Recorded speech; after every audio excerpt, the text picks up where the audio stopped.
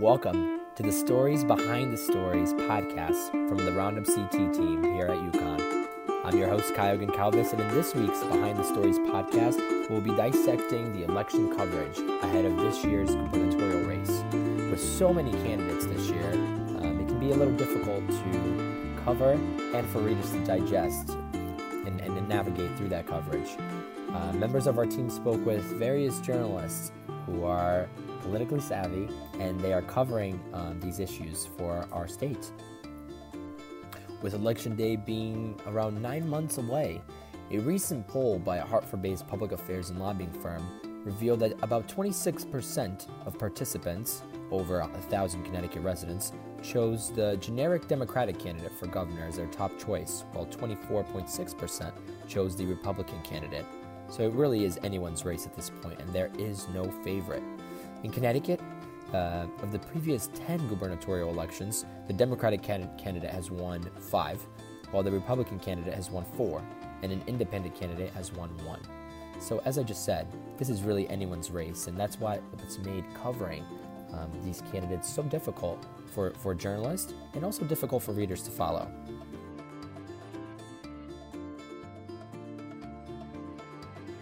I had the privilege of interviewing the Hartford Courant's political reporter, Vigdor, while Gracie Enright interviewed Max Reiss from NBC Connecticut, and Ryley McGinnis interviewed Christine Stuart from CT News Junkie. All talked about the challenges of covering the governor's race and just covering state politics in general.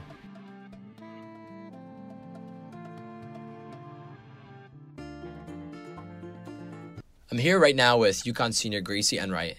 Gracie recently sat down with NBC Connecticut's political reporter Max Reiss to talk about Connecticut's governor's race. Gracie, what were some of the things you and Max talked about? Max and I talked about all things to do with covering the election, so his strategy for covering the race, how he keeps the coverage of the race interesting for his audience, and what will happen throughout the rest of Connecticut's electoral process. He explained to me that as a reporter, it can be a little tough to cover a race with so many candidates. Let's take a listen to what he had to say and how he handles covering such a unique race. There are a lot of candidates for this race for governor. Mm-hmm. So what is your strategy for covering such a crazy race? That's a great question. It is a hot mess. That's probably the best way to describe this race. I think the number right now is it's still close to 30 people, which is a silly number for governor. I think part of the problem is you don't know who's going to emerge from this. So at the get-go, you kind of have to treat everybody equally. No, you can't give equal time. It's simply not possible. I'm given at most 3 minutes every night. So how can I get, if I'm doing just a GOP story, 12 people in a story? Can't do it. In the same vein, on the Democratic side, there's 10 or 11 people there that are serious, or say they're serious. You can't do it. So a lot of it is figuring out who's saying something that's interesting, that affects the most people, and then kind of going from there. That's not to say that what that person is saying should be standing out. The fact is it is standing out, and that's where us as journalists need to kind of be that umpire, right? A good, for instance, is a couple of the GOP candidates are all talking about eliminating the income tax. That sounds great. It's an incredible soundbite. That's going to make people's ears perk up. That is a nearly mathematically impossible thing to do in the state of Connecticut. That's $9 billion in revenue. So what I would like to do, we haven't done the story yet just because I'm just returning from paternity leave, is I want to do the story about what would it mean to repeal the income tax and how could a candidate possibly be serious when they talk about it. So if you're not one of the candidates talking about it, I'm not necessarily going to focus on you. However, if you are a candidate that's saying this person is full of it, right, and what they're saying isn't real, then that's something I'd probably try to focus on. Gracie, keeping the audience engaged is always a constant issue for reporters, and especially with so many candidates in the current race and statewide issues, it really can be a challenge to sort through what information will be interesting to a local audience. Did Max talk to you about those challenges as a reporter? Yeah, Max talked about how hard it can be to cover a race with so many candidates, especially with the conventions coming right up in May. He said it's really important to him that coverage of the race doesn't become stale because everyone is covering it the same way, and he gave some insight into his method for keeping the race engaging for his audience. What do you do to make coverage of the race interesting to the audience? We're actually about to start some of that. We're going to start doing a lot more Facebook Lives with candidates, trying to push them down on issues a little bit. We're going to try to get to all of them before the conventions in May. That's a kind of a personal goal. We'll see if we can do it. But also, I think Connecticut is in a weird moment right now where if you're just going to cover it the same old way, it's just going to feel stale and it's going to feel boring. I think that we need to be picking apart stances and picking apart proposals to really show voters what's real and what's not. A lot of the cost stuff involved is huge. Like Connecticut, we're in this, some people call it a fiscal crisis, some people call it a malaise, a downturn, whatever you want to call it. And yet you still have proposals being thrown out there that are really expensive. Taxpayers would have to pay for in some way or another. And, like you have a couple of people on the Democratic side talking about free college, talking about a public option for health insurance. Those are expensive things, and I don't know if the general populace in Connecticut is really looking for that. I don't know the answer to that question, but I think we owe it to them to explain in no uncertain terms, this is how much it would cost, which I don't think has really been done in a lot of these elections because 4 years ago, I had just gotten here 4 years ago when I helicoptered in for the governor's race. And the state had a huge deficit. We had a giant deficit, but both candidates, the current Governor Malloy and the guy running against him, Tom Foley, the Republican, were basically saying, no, there's no deficit, right? I feel like, and if you speak to other reporters who covered the race, that was a failing on all of our parts, that we did not adequately explain to voters that what both these guys are saying is wrong. I don't know how that helps you with your decision, right? Because if you only have the two of them and they're both saying the same thing, but at the very least, that gives you more information. The race is really just heating up, and it's definitely far from over. So let's hear how Max explained the rest of this election process. Can you walk me through Connecticut's electoral process? So what's going to happen between now and November? Okay, sure. So right now, you have what we'll call the qualifying phase. Even though there are declared candidates for governor, the fact is we're still in the qualifying phase. You have a number of candidates, I'd probably say 20 of them, that are looking to qualify for public financing. And that's what we talked about earlier with, if you raise $250,000 through small donations of less than $100, then you will qualify for the Citizens Elections Program. You don't instantly get money. However, if you are the candidate endorsed, the party endorsed nominee by the Democrats or Republicans, you instantly qualify for $1.25 million in taxpayer money for your election. So that's very significant, right? So if you're not the endorsed candidate, then all you have is $250,000 and you're going to the primary. But that's still significant because if you win the primary, you can still qualify for the general election money. Does all that make sense the way I've described it? So that's the one piece of this. In May, so between now and May, you have always people raising money. And then in middle of May, you have the Democratic State Convention and the Republican State Convention. You have delegates from all over the state that represent town committees. And it works like a presidential nominating convention. The way the states each get a number of votes, town committees get a number of votes. You can use your imagination. On the Republican side, some of the more right-leaning towns, like more in Fairfield County, those will get more votes. But also even some of the smaller towns that have a vibrant Republican party or elected office holders to the General Assembly, they'll have more votes. On the Democratic side, Hartford, Bridgeport, New Haven, they'll all have more votes to the convention.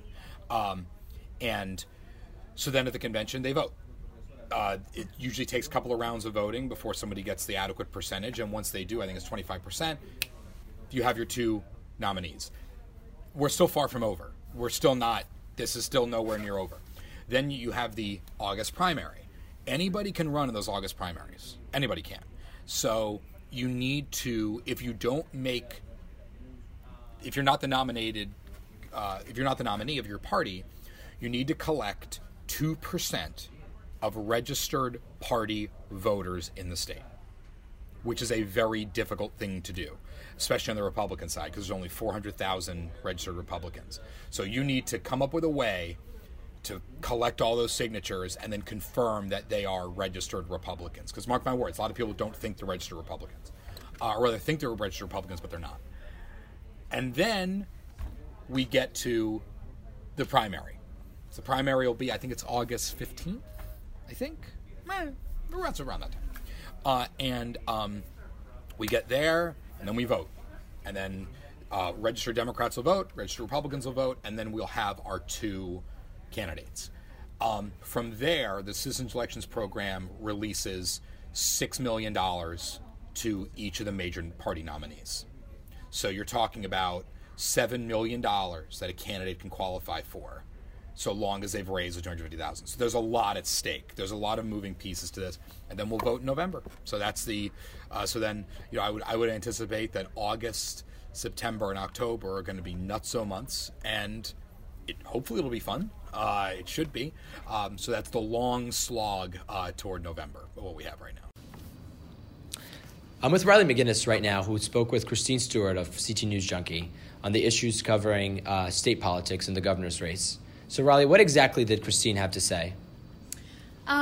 Christine and I talked a lot about deciding what to cover and how to make it interesting to readers who maybe don't always read this kind of news. Stuart said it can be difficult to decide which stories to write about, especially since CT News Junkie is such a small publication. And in terms of the governor's race, she discussed how the candidates are even starting to realize it can be difficult to get their comments, opinions on certain issues in her pieces, since she has to get everyone's viewpoints, and with so many people, that is literally impossible. What is the biggest challenge for you personally in covering state politics so thoroughly? The biggest challenge is just following everything that's happening, and I think it's also challenging to decide whether not to cover a story.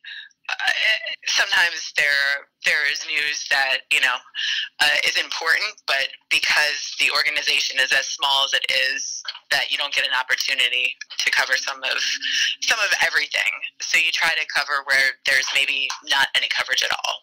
I guess the biggest challenge is just time. I feel like we are a niche publication, and there's just so much happening on the political front these days.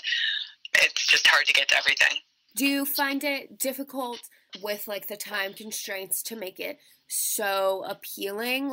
State politics, especially for people my age, except for the people that I know since we're journalism majors, but normal run-of-the-mill people, they sometimes don't pay attention to these things because they don't find it interesting. Do you see that as a challenge? Yeah, I see it as a challenge to try to bring in new readership. Maybe somebody who hasn't heard of us before is following one specific issue. Because some of what we cover is issue and policy based. You get readers who are interested in those specific topics, and then might not come back to the site to read other things. But usually people are hooked once they find us. So, big issues now. There's so many people running, they're hopefuls, I guess, running for governor. How difficult is it to be fair when there are so many people running? You want to make sure you cover everyone, and you don't want to obviously seem biased. But how do you cover everything when sometimes there just isn't a story, or sometimes other stories are more important, or just since there's so many people? I think that's what the candidates are figuring out. We have 27, 29 candidates running for governor. And one of them contacted me the other day regarding the Commission on Fiscal Stability came out with its report. It was I want to comment. And I was like, well, that's great, but if I let you comment, then I have to go and I have to ask all of the other candidates in your party to comment, and nobody has time for that, and nobody's going to read a story with a bunch of people's comments in it that are not strung together in any cohesive way. So, I was like, well, I'm just going to have to pass. So I think it's, the candidates are trying to figure out a way to fight through the noise, and they're really having a hard time doing it because the pack is not dwindling down like it usually has. And there's no front runner, which is hard. So in order to I guess this kind of fits in with everything we're talking about. In order to engage readers, to make it interesting, next week we will be releasing an NCAA type bracket for the gubernatorial candidates. So to get people kind of involved and thinking about it and, corresponding with March Madness. Yes. Get people interested in the race. We're going to do a NCAA type bracket for, unscientific, totally just for fun with the gubernatorial candidates. And Ryley, with so many candidates running, what did Christine Stuart have to say about the competition between the two parties later on, since, the race really is just heating up and it's still a long ways from being over? She predicted a lot of the competition would start after convention and after some of the candidates have kind of dwindled down a bit, since there are still so many hopefuls in this race. She made an interesting point that when there is conflict, then it becomes so much easier for journalists to cover the election, because with conflict and hopefully less people by that point, there's direct issues to cover, easier to talk about, and you can get opinions from all sides whenever there's less people at that point. Let's listen in. Do you think you'll start seeing more competition as it goes on, like in between the candidates of their own parties specifically? Yeah, I think that they'll, they haven't really been attacking each other in any way at the moment, but I think that there's a possibility that comes up. They definitely did last time around. The difference between Tom Foley and John McGinnis was the vote on the guns that he took in 2013. So the Second Amendment, group of individuals within the Republican Party really had a lot to say about John's inability to make it to the general election. Is it difficult to cover those kinds of confrontation? Like, as you said, you have to get both sides, but is it ever just too hard to cover all of the confrontation between the candidates, especially if there are so many people? Yeah, well, I think it's hard to cover the little bickering fights, but the big ones, it actually is easier to cover because there's conflict, and anytime there's conflict, it's much easier to cover something than when there's no conflict at all. So when there's a debate and there's no conflict at all between the candidates, it's really hard to come up with a story. Finally, Neil, Vigdor, and I talked about his experience covering this race and just covering state politics generally. Neil told me that he actually finds himself reaching out to candidates just to make sure that they are ethically getting covered because there are so many. Let's listen in. Neil, go ahead and tell me how you can actually manage covering such a large field of hopefuls this time around, and how you can give so many candidates equal time and be fair as a journalist. Well, it's a really great question, and it definitely is a challenge. I can't tell you, Caio, how many times that I will have candidates or their people send me a text message and say, "Oh, you didn't mention me in the story. How come so-and-so got a mention and not me?" So it definitely is a challenge. I found with the gubernatorial race that it's helpful if our paper has some kind of info box with the candidates listed alphabetically. So it takes up a lot of real estate and stories listing all of these candidates. There are more than a dozen Republicans who are either running or exploring in the governor's race, and there are a good 8 to 10 Democrats as well. So I try to kind of spread the wealth around in terms of if I'm doing a story on a particular issue, I will try to be cognizant not to keep going to the same people over and over again. Sometimes it's unavoidable because certain people will give you more colorful comments or a better quote, and other people are kind of more wooden. But I always have to kind of tell myself that you haven't given this person a shot in a while. Send them a text or give them a call. So that's kind of how I manage it. I top of it. So one thing you said really stood out to me. You said that you try to give candidates equal time, especially when there are so many, and sometimes you find yourself even reaching out to them to kind of give them an equal chance. But sometimes certain candidates or certain people, they stand out, they stick out because of the things that they say and their colorful comments or whatever. And it kind of reminded me of the Trump thing, right? He's running against so many people.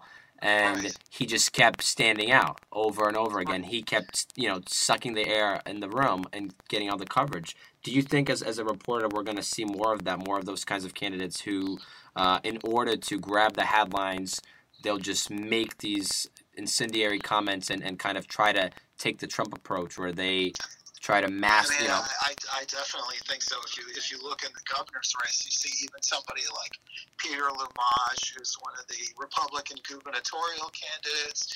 He ran for Secretary of the State and was the GOP nominee in 2014.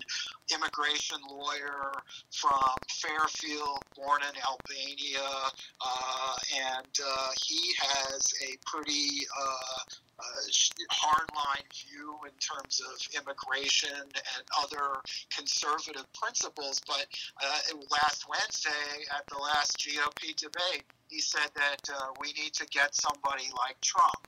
And that really stood out to me. And, it is this kind of dilemma in terms of the coverage and reporting.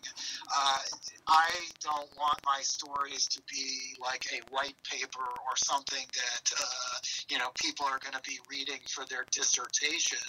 I want there to be, I want people to be informed, but I also want to keep them engaged and not bore them. And so, sometimes people will say things, and you'll say, wow, that's a provocative comment, and that may give them a better play in the story than somebody who's kind of taking a moderate, trying to play both sides approach. Right.